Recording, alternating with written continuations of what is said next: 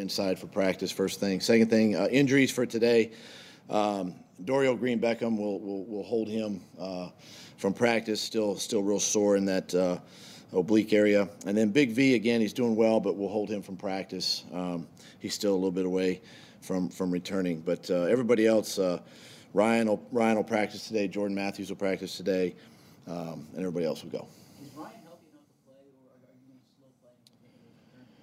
Ryan Matthews? No, he's good. He's good to play. Yeah, he's good to play. And again, we'll find out today, but he's cleared and ready to go. With Pederson coming back, is there still the opportunity for Paul Turner? Do you guys try to find ways to get him involved? Jordan will be back. There are, and these are things that we talked about these last couple of days as staff. Getting Paul in there, even with Jordan, coming back. I think it can be a benefit to the offense to have both of those guys ready to go. Doug, there's been so many games this year that they kind of follow the same template where you guys get behind early, 10 points, 14 points in the first quarter, and it kind of takes you out of being able to run the ball, end up throwing 50 times. Any thoughts on why you guys keep digging these early balls? I think you've been outscored like 65-33 in the first quarter. Why is that happening? Well, one, start the games. It's a mindset. It's truly a mindset. It's one of those things where, as a team, you want to come out and you want to kind of, make the first punch, so to speak, or swing first. And we did it against Green Bay. We went down and scored. We matched the touchdown for touchdown there. And we've done it throughout the course of the season. But we got to be a little more consistent offensively too. That can also help. And then defensively, it's just a matter of just, working to get off the field. Try to on third downs, just do what we can by scheme through the play, through a PBU, whatever we can to get off the field on third down. Becomes a mindset, and it kind of sets the tone for the rest of the game if you can do that early in a football game. Well, when that happens that often, do you look at the preparation, what you guys are doing Sunday morning before kickoff? You feel like they're mentally ready to go at 1 o'clock? Yeah, obviously I do look at all that, and that's part of my job is the schedule and all. But these guys are in a great frame of mind, on game day, and they're loose, they're energetic, they're ready to go, they're focused. You see it in pregame, and it's been unfortunate, but something we gotta focus in a little bit more.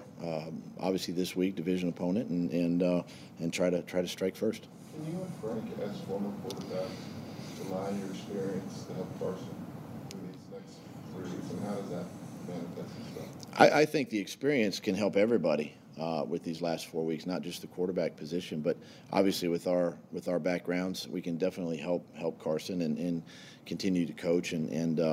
But I think too with Frank's been on some great teams. I've been on some great teams in the past, and how we practice, how our work ethic is during the end of the this last 4 weeks of the season become very important, and we can lean on those experiences with our guys. You're technically still obviously in contention for the playoffs, but isn't that a great thing? Yes. I don't feel it from you guys though. I just don't feel it yet.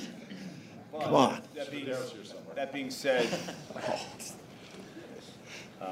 said, Carson is on pace to throw a high amount of passes for a rookie quarterback, and we've seen how it's affected him. How do you counter going for it versus protecting the future of your franchise? Going for it as listen, that's a great question, but I think this is not the time to pull off. Obviously, we got to continue. Like you said, we're still in the conversation, even though it's it's down there. We're still in the conversation, and 4 games is a lot of football. It's a quarter of your season, and by no means do we want to ease up now. This is not the time. This is actually the time to push forward and still be aggressive and do the things that we did earlier in the season and try to get back to that level of play. And that's the beauty of having an opportunity. And the other thing too with 3 out of the next 4 at home becomes huge for us. Down the stretch in hopes of getting to where we want to be. That said, though, Carson is still. Is he being affected by throwing too much? I don't think so. I think the effect is we have to do better in the run game. I've got to do a better job there, calling more runs and trying to maintain or limit the number of throws. Again, you don't ever want to throw 60 times. kind of a recipe for disaster. But, you know, I don't have any concern with where Carson. I think Carson's right on track and right where he needs to be, and he does an outstanding job every week, and makes a, you know, you look at some of the throws he's made. So I don't concern myself with the number of throws. Just try to limit them if we can. You got Lane Johnson back in a couple of weeks. You have a plan for him yet? Would it be worth even trying to throw him back in there? Well, yeah, obviously, and it comes back on a short week too. You know, against the Giants in a couple of weeks, but you know. Got to see where Big V's at. You know, obviously coming off an injury, hopefully in a week or so, and see where that's at. But you know, we're beginning the conversations right now when he does return. We'll have to see. We still got 2 games. We got to get through these 2 games. See how Allen does.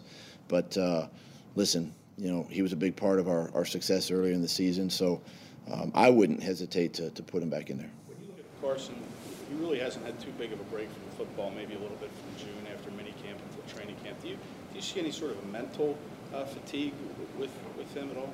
You know, I don't. You know, he's played a lot of football. You know, coming out of college, like you mentioned, because you know he's obviously been in the playoffs. You know, with his school and now playing a 16 game, or at this point a 12 game schedule. I don't see the fatigue. I see him still in the building early. He and Chase and the quarterback studying the tape, getting himself ready to go. He's still doing everything to prepare himself, and I don't see that fatigue right now. What's the response been from the players based off your comments from Monday? They have been great. The players are positive. The players know. I mean, they're players. They understand, you know. And I've been in that chair before, and so I get it. And that's. I think that's the great thing about having played the game is you can relate to those guys, and you know exactly what they're going through. And we've had great response, and look forward to a great week. Running game the last. About his block. What was that conversation like? Well, if you really go back and look at the play, you know, Carson was ahead of him at that time, and it wouldn't have been a factor because he was going to go out of bounds at the time. So, you know, obviously, you know, Zach he's taking a lot of heat for it, but at the same time, he understands too that those plays will come up again, and he knows he needs to make one. When you look at the running game the last 2 weeks, do you feel like you kind of got enough out of that position with Ryan being out? Or, I mean, obviously you fell behind, so you had to. Well, we fell behind, so it's hard. It kind of gets us out of that mode just a little bit.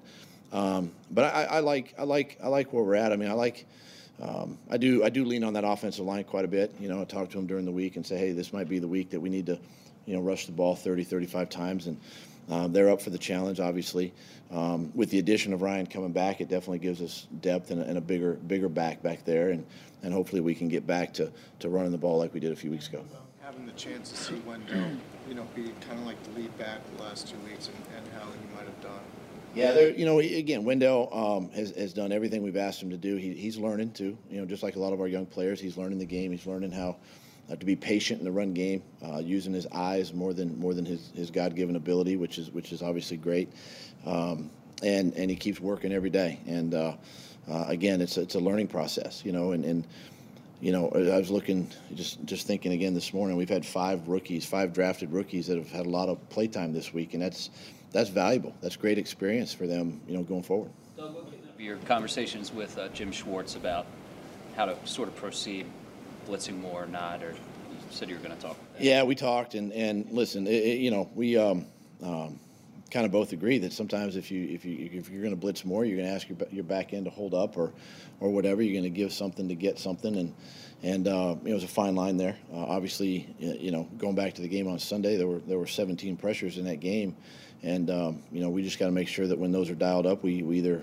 A lot of them can be run pressures as well, you know, to stop the run. Others are obviously, you know, pass pressures to put pressure on your quarterback. And we just got to listen. We got to trust the process. We're not going to reinvent the wheel. We're not going to change, you know, at this point just for sake of change. If it benefits us, obviously we will.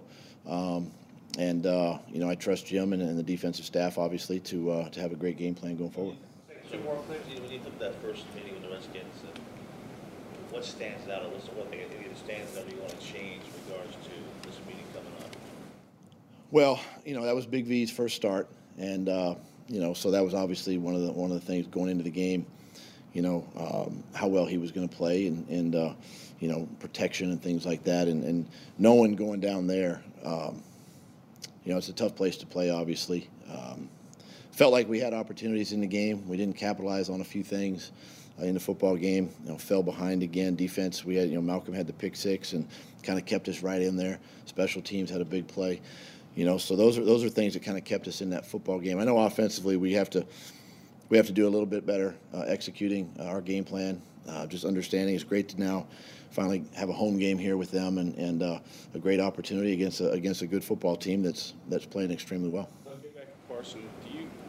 Is there anything you can do to help him manage the losing, something he's not used to, or do you talk to him about it? Do you sense any frustration on his part? Obviously I was a part of, and I mentioned this, to the guys. I was a part of two teams.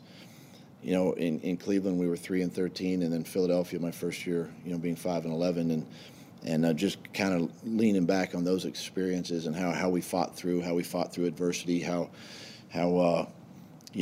people tried to divide the team or say negative things about players or whatever. We just kind of kept that thing nice and tight. And so those are the things that I can lean back when you talk about the experience factor. I lean back on those experiences to kind of just relay to Carson how we went about our business, during those following weeks to come, and kept that team together. Great leadership on the team like we do now, and